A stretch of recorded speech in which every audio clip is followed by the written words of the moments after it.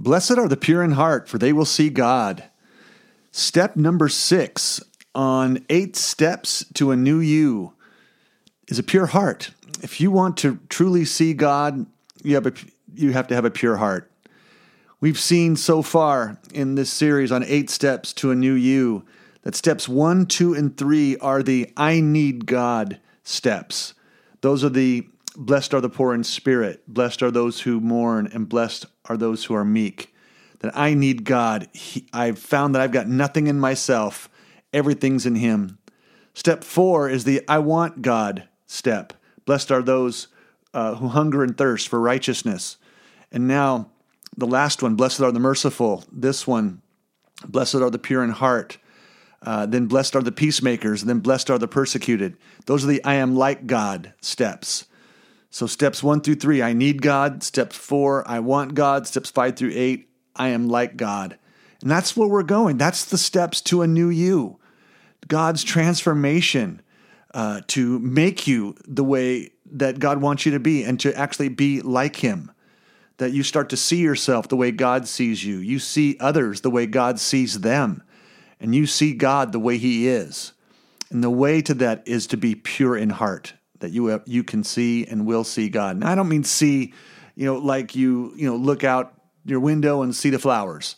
No, it's spiritual eyesight. It's being able to know Him, to have His mind, to have His heart, to hear His voice in your mind and in your spirit. That it's that true, intimate, vital relationship with God. It's seeing, it's knowing. Have you ever looked at one of those 3D books? Those books would have all the kind of computer-generated, smeared colors, and it looks like some kind of, weird art. But when you kind of squint your eyes and cross your eyes real hard, that suddenly this real picture that's not clear to the surface comes into focus.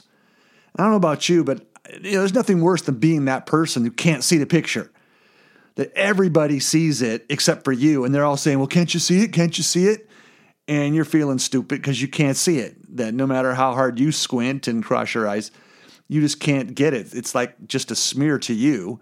And they're saying this, oh, it's right there. It's so clear. You go, well, it's not clear to me. Not clear to me at all. So at some point, I don't know, I've done it where you say, just faking it, oh yeah, there it is, when you really didn't see anything at all. You just wanted them to shut up.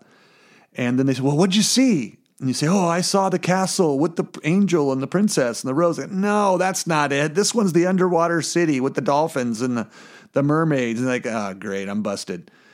That it's so frustrating to not be able to see until you can see.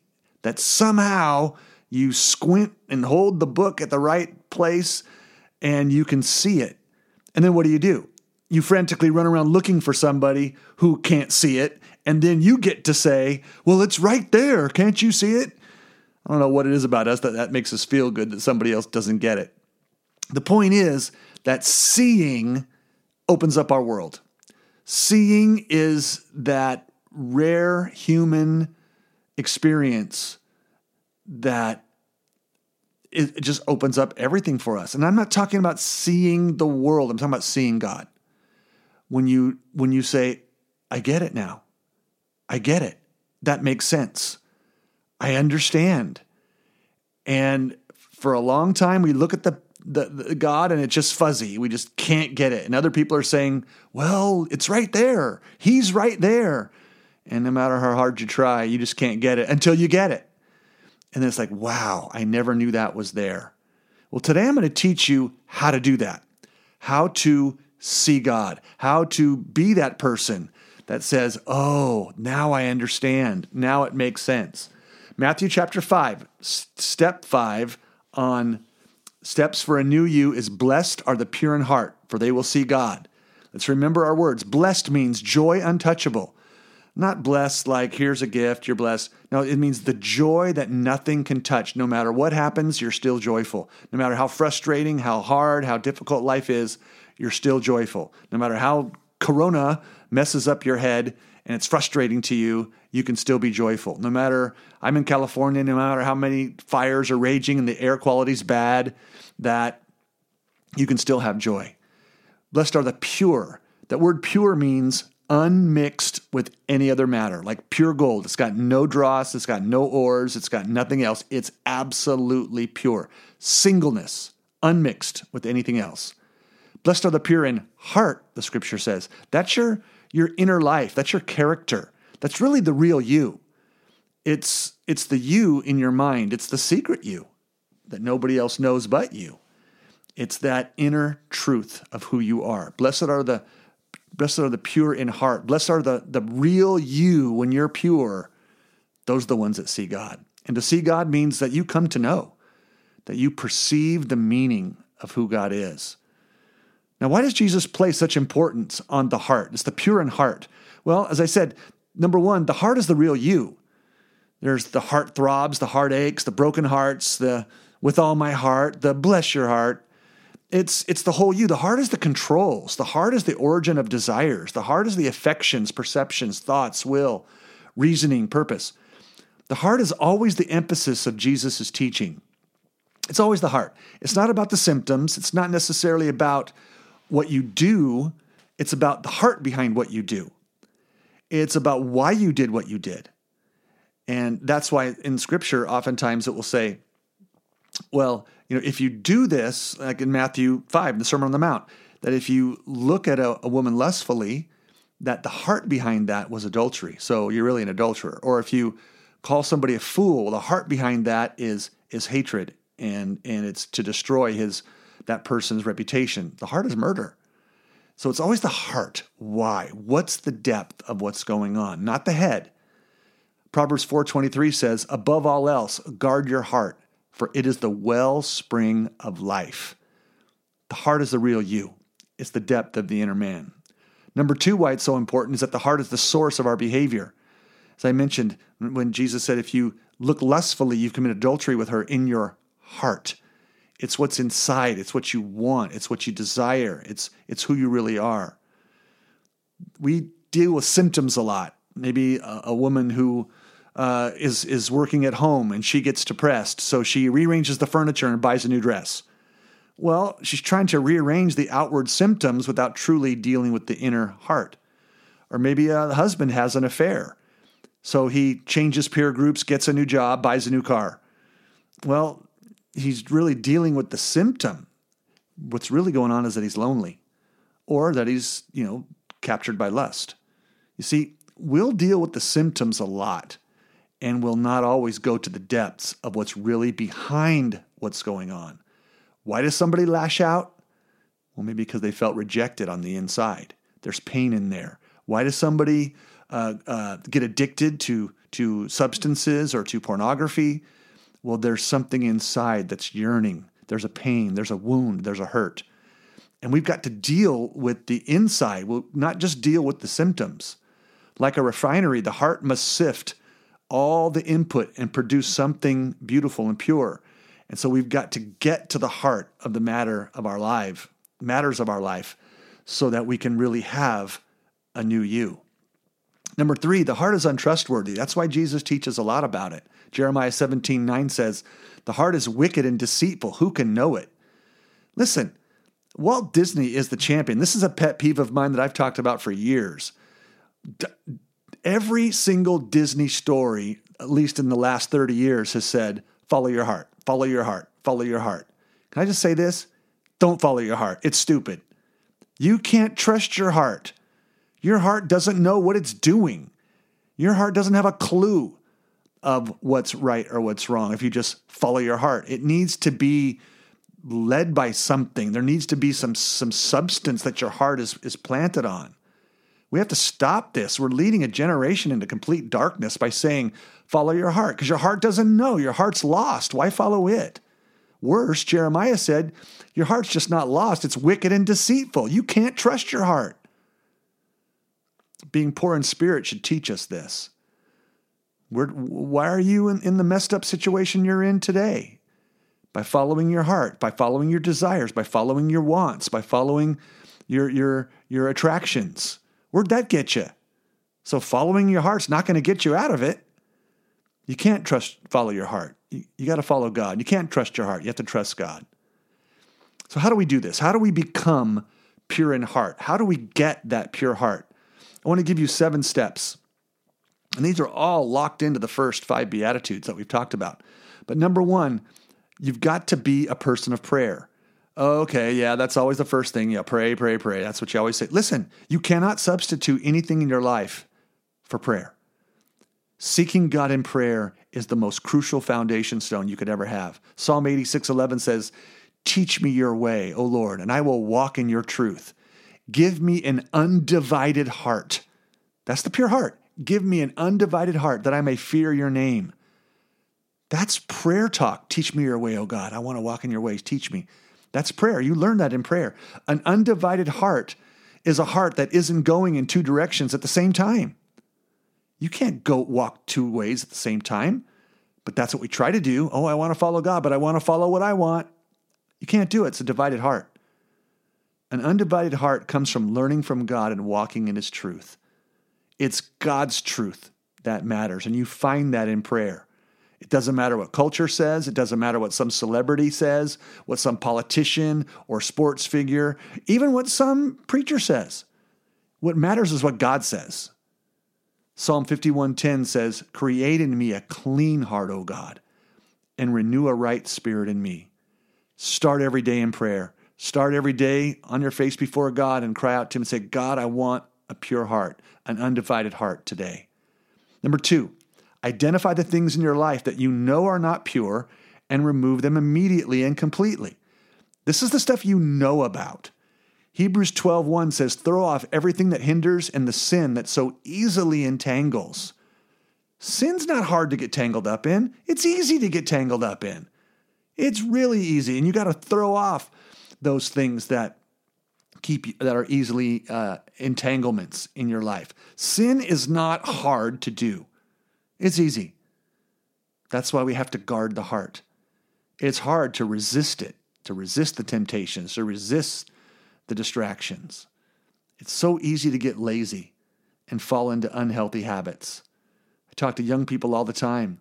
Well, how did you get pregnant before you were married, to a 16-year-old couple or a 17-year-old couple? And their answer is, "Oh, I don't know. It was an accident." Seriously? You seriously thought that was an accident? No, it was a choice. But it's pretty easy to fall into those choices when we follow our hearts. It's easy to fall into sin, so you have to throw it off. Throw it, like a baseball, like a spear, throw it. Get it and throw it as far away as you can. Get out of that stuff. I remember one time, way back, like in the late 80s, my wife and I were first married, and I was really struggling with watching things on TV that weren't right. Now, this was way before, Netflix and the internet, and man, today you can watch anything and everything in a flick of a button. Back then, it was a little harder. You just had network television, but still, I found, lustful things to look at, and it was one of those old-style console TVs, with the cabinet and the whole bit. And I knew I had to throw it off. I had to get rid of it. And I loaded this big TV. My wife helped me carry it into the back of my pickup truck.